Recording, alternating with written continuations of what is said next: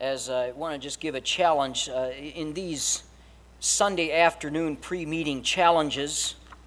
I don't know if you've noticed over the course of time, but I always try to give us a challenge just as far as church behavior or church, the way that we should be as church folks and that type of thing. One of my goals as a pastor is to have a church with a common purpose within its membership and within its everything that we do, that we would be working towards a common goal. Now, purpose comes in two forms. Purpose comes in the current purpose or our mission.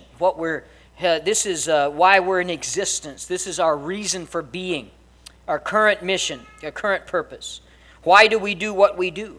Why do we have services 3 times a week? Why do we have a visitation ministry? Why do we have a camp ministry? Why do we have go to conferences and do such things?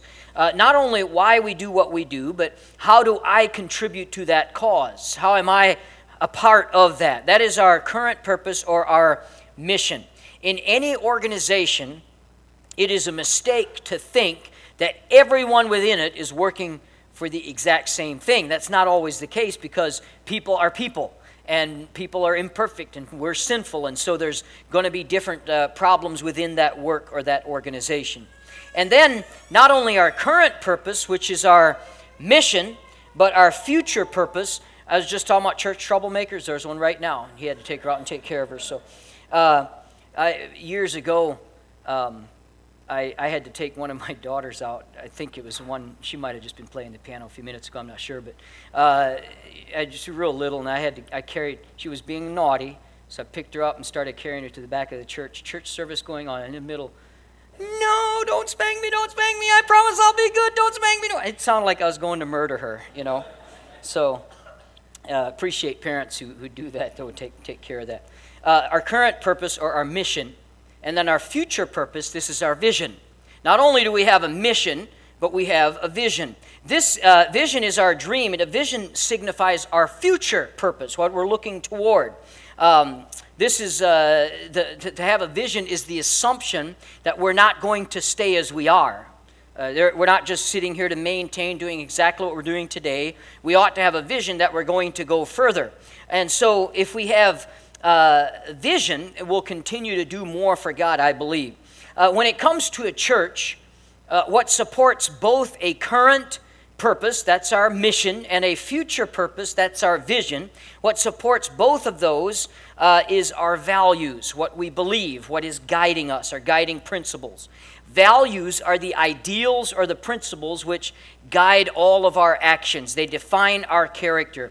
If we have common values, then we will have a common mission and a common vision. That's the purpose of preaching the Bible, preaching the Word of God, teaching those things, teaching discipleship, and everybody that's in a servant leadership position going through discipleship. All of the reason that we do that is so that we can have a common vision and a common mission.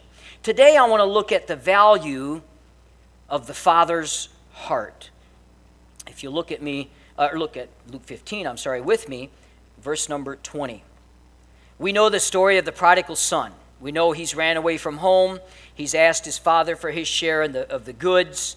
He is in the far country, and he spent his life in riotous living. He's now out of money. He's now out of friends. He doesn't have anything else anymore left over. He finds himself, and this is a Jew, finds himself in a hog pen, wanting to eat the slop that the hogs are being fed.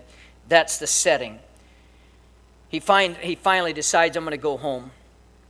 I'm going to go and just talk to my father and maybe be one of his servants. Look at verse number 20. And he arose and came to his father. When he was at a great way off, his father saw him and had compassion and ran and fell on his neck and kissed him. And the son said unto him, Father, I have sinned against heaven, and in thy sight am no more worthy to be called thy son. But the father said to his servants, Bring forth the best robe, put it on him, and put a ring on his hand, and shoes on his feet. And bring hither the fatted calf, and kill it, and let us eat and be merry. For this my son was dead, is alive again. He was lost, and is found, and they begin to be merry. Now his elder son was in the field, and as he came and drew nigh to the house, he heard music and dancing. And he called one of the servants and asked what these things meant. And he said unto him, Thy brother is come, and thy father hath killed the fatted calf, because he hath received him safe and sound. Look at this line here. And he was angry. And he was angry, and would not go in. Therefore came his father out and entreated him, and he answering him said to his father, Lo, these many years do I serve thee. Notice the number of I's in this verse. Neither transgressed I at any time thy commandment, yet thou never gavest me a kid, that I may make merry with my friends. But as soon as this thy son, not my brother, thy son, was come, which hath devoured thy living with harlots, thou hast killed for him the fatted calf. And he said unto him, Son, thou art ever with me, and all that I have is thine. It was meet that we should make merry and be glad, for this thy brother was dead, and is alive again, was lost, and is found. I want to preach to you just for a few moments here a challenge in the house without the heart. In the house without the heart. Father, I pray you would help us this afternoon, get something from this passage, be a challenge to us. We pray in Jesus' name, amen. In this story, we see what we see in so many of our churches. It's the sad fact in have the Father's heart. We can be in the middle of even being busy serving, being involved, being in some position, working in the church, and yet all the time not have the Father's heart. In the house without the heart. People who attend church, serve and work in it, have every possibility of missing the heart of the Father. The heart of the Father is not in the house itself, but who is in the house. And so we want to grasp that today. We find the prodigal in the pig pen. He is at his very worst. He has hit absolute bottom. Yet it is interesting that he knew enough about his father's heart to know that his father would take him in. Now, he knew he didn't deserve to be a son anymore. Maybe he'd have to be a servant, but whatever case he would choose, he knew in his heart, if I go home, my father will let me back in. He had an idea of his father's heart. When he came back, we know the story, we just kind of reviewed it here. The father is like all fathers of all prodigals. They eagerly wait the return of the prodigal. They pray and they wait, and they are eager for that return. And so he saw him coming afar off, and he ran to him. Only picture in the Bible we ever have of God running, because he represented the Father. And so the Father ran to him. He was so excited. He spared no expense to show him that he was not a servant, he was a son. He was an undeserving son, we all agree, but he was a son nonetheless. By the way, this is not a story about salvation. He was a son when he left with a knapsack into the world of sin. He was a son when he came back, but he was a son out of fellowship. Now, here he's returned. But here's the problem. The father had another son. He was working faithfully. He was still in the field. He had not run off. He was proud of the fact that he was not like his lousy brother who went and wasted his life and spent everything his father had ever worked for, half of what his father had ever worked for, out in the far country. He's proud. He's not like him. He has a brother that breaks his father's heart, but not him. He's faithful. He's sticking around. He's still working. He's being there for him. He was not... by the way, this is a good thing. I'm not diminishing that at all. But we find in the passage here that although he was in the Father's house, he did not have the Father's Spirit. Like this man, we can be in the same position. I want to give you a couple of signs of this happening. How do you know if you're in the Father's house, but you do not have the Father's Spirit? Number one, you'll be more interested in getting than giving. Look what he says. He says, Lo, these many years do I serve thee, neither transgress thee. He says, Thou never gavest me a kid. Where's my fatted calf? What about me? I've been here. I'm working. I'm the good son. What do I get in ministry, in the church, for a child of God? Let me tell you, this is so important for us to realize that the moment our focus turns from outward to inward, we're going to get ourselves in trouble.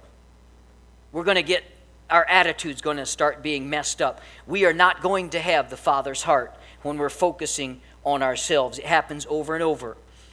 We have people who serve. They're involved. They are all in. They do whatever they can to help the work of God go forward. Then all of a sudden, they pull back. They start to pull back out of ministries, no longer do anything, no longer get involved in anything, and their focus begins to shift.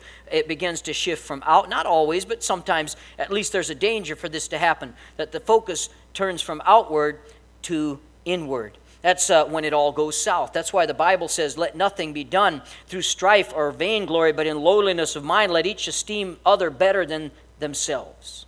When your focus shifts from others and it starts to be firmly on yourself, you will get upset at the most minor things. You will get offended easily. You'll begin to compare labor.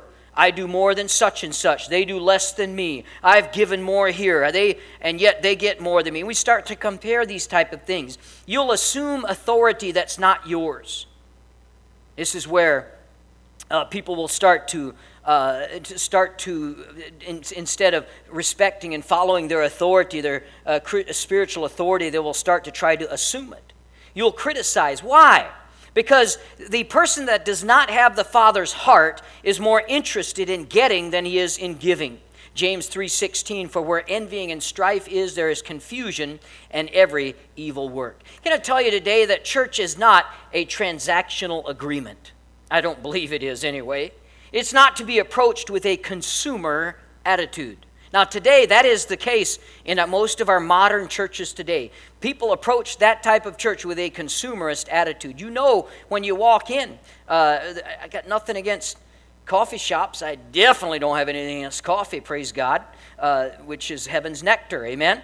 But you see the commercialization of churches, and it becomes a consumerist type attitude. And a church is not where you walk in the door and you sit down and fold your arms. Okay, now, what can you do for me? That's not what church is all about. That's not what church should be. Now, do we get served and fed and encouraged and edified in the church? I hope so. It certainly should happen, but that's not the purpose for us to go there. This is the attitude of so many, though. It is evidenced in the phrase that many people have used in leaving churches. I'm just not getting fed. You ever heard that, Pastor? Just not getting fed. You know who has to be fed? Babies. That's who has to be fed. Think about it. We should not have to be fed in our Christian life. Now, the preaching ought to be from the Word of God, amen. It should be faithful there. But after you get saved, you get into the church, you get under the preaching, you ought to be able to feed yourself, amen. Paul talks about you shouldn't be on milk anymore, you should be on meat, and yet many Christians stay there. And so, why? Because it's a consumerist attitude. Why? Because we're more concerned about getting than we are about giving.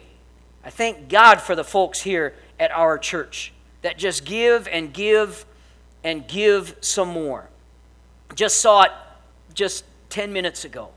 I mean, nobody's in there barking orders about having to pick up tables and ladies in the kitchen cleaning stuff up. Nobody's forcing anybody, just people getting involved and getting their hands into the work. Praise God for that. We ought to be, the Father's heart is about giving, not about getting. Are you a consumer? Are you a contributor? I hope you're a contributor. Look what happens when you are in the house without the heart. Look at the older son. The first 4 words of verse number 28. Shocking. And he was angry. Angry. Your brother's home. He's angry. Hey, it's a big celebration tonight. It's a party. He's returned. We're all going to celebrate and eat and fellowship together. And he was angry.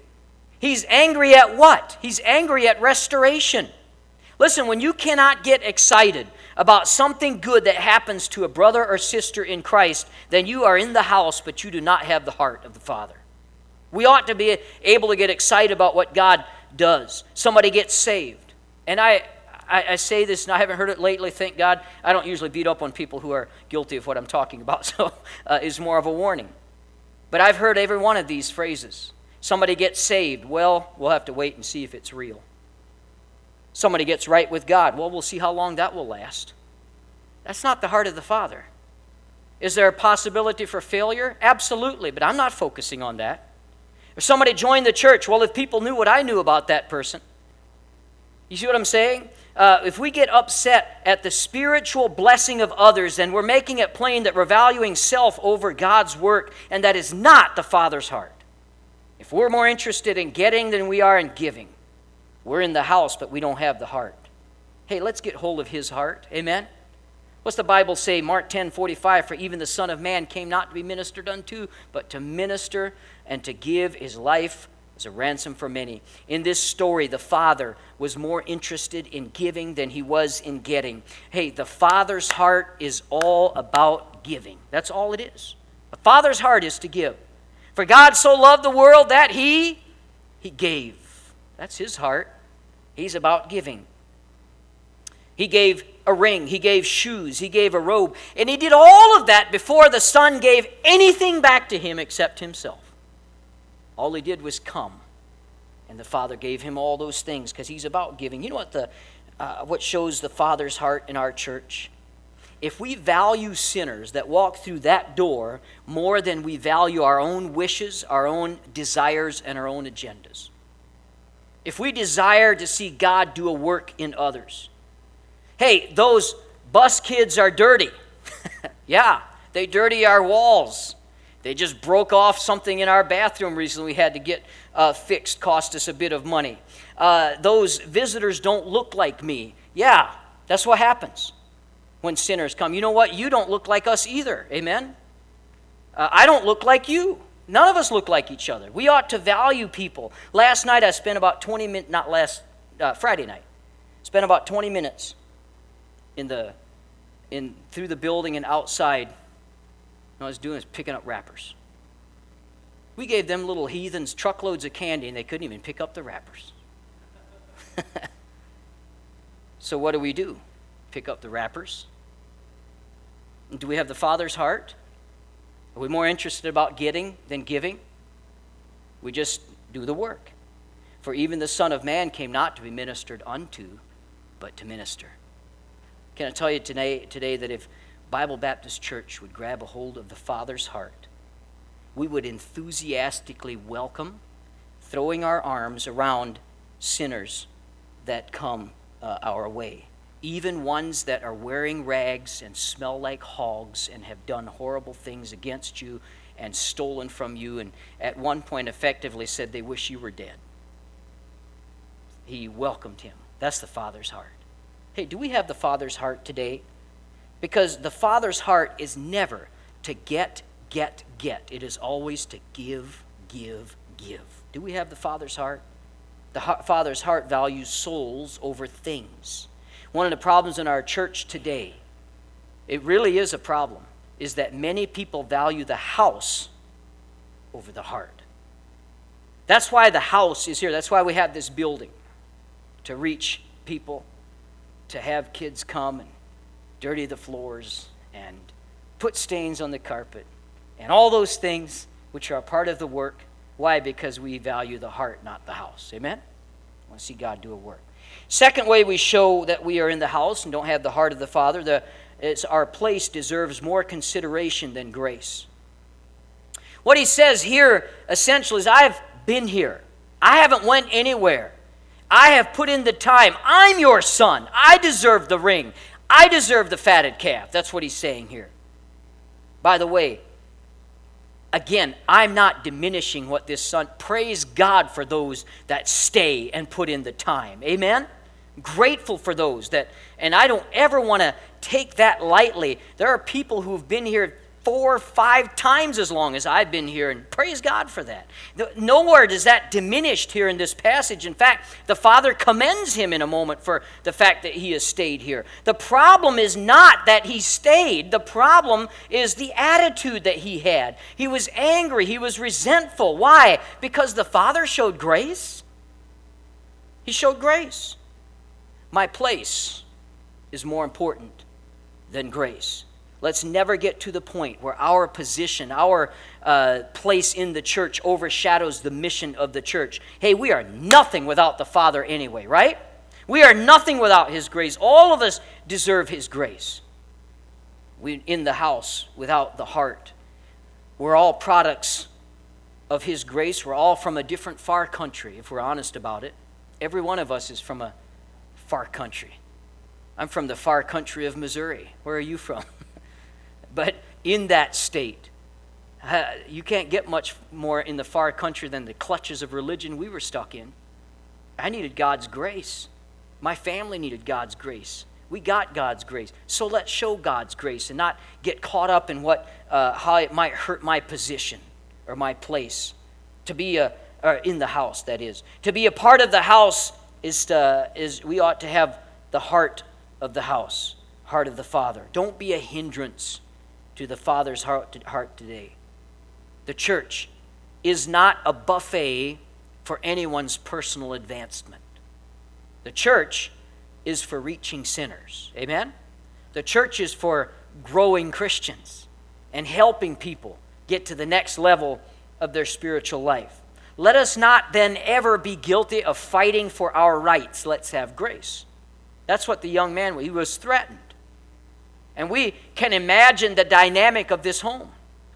He had this attitude of, and I have to think they regularly had conversations about the prodigal, him and his dad. Thinking about where he might be, what he might do. And because of the attitude he has here, I don't think it's a far reach for us to think that, or to suspect that he would have over and over mentioned to his father, hey, at least I didn't go anywhere. I'm here. He had a place. He had a position. He was the only son. He had the room to himself, so to speak. Now brother's home.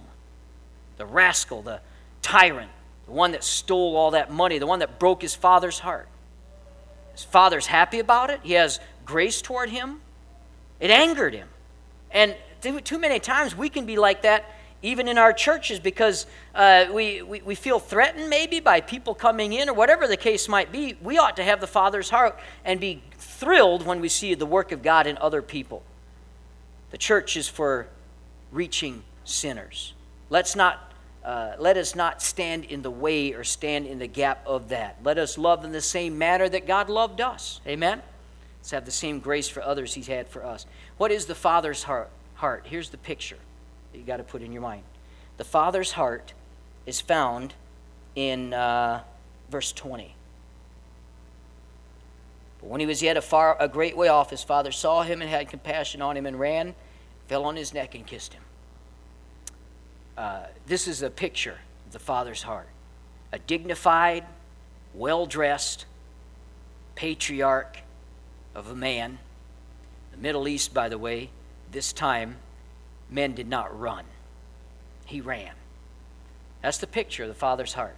Throwing his arms around a smelly, dirty, disgusting traitor to his own family and to his own person.